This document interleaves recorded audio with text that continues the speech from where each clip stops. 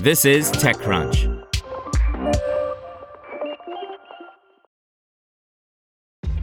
This episode is brought to you by ShipStation. You know, some things take a lot of work, like sending little robots to far-off distant planets. And just as that's challenging, so too is running a successful e-commerce business, especially when there's so much to do. So I want to introduce you all to ShipStation. Now, I love using ShipStation because of its easy-to-use dashboard, which makes managing orders and printing labels a breeze and super smooth. Oh, and the customer service is just out of this world.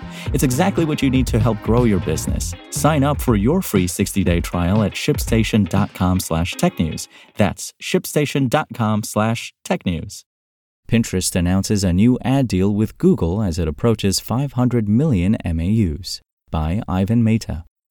Pinterest announced a new ad deal with Google as the company aims to ramp up its ad revenue. Google is the social platform's second third-party ad partner after Amazon signed a multi-year deal with Pinterest last year. The company talked about the Google partnership during their earnings call for Q4 2023, where it posted results below analyst expectations. Pinterest's revenue for the period was $981 million, with 12% year-on-year growth, while monthly active users jumped to 498 million, with 11% year-on-year growth. Pinterest's stock dipped nearly 28% because of below-expectation revenue, but recovered after CEO Bill Ready announced the Google deal. He said that the company started rolling out the new ad integration a few weeks ago, and it is already seeing positive results. This partnership will focus on monetizing several of our currently unmonetized international markets by enabling ads to be served on Pinterest via Google's Ad Manager. We went live a couple of weeks ago, and this is starting to ramp up. Third-party ad demand is scaling as we anticipated, he said. Reddy noted that Pinterest has 80% of users outside the U.S., but they only represent 20% of revenue. He said that the Google partnership will help increase the average revenue per user in international markets. Growing audiences. The Pinterest CEO talked about leveraging AI and new formats to build up user base and engagement. He said the company rolled out the Collage feature, which allows users to use stickers and objects to create a new image, to all iOS users globally. The company said that 75% of collages have a shoppable product pin, but it didn't say anything about conversion figures.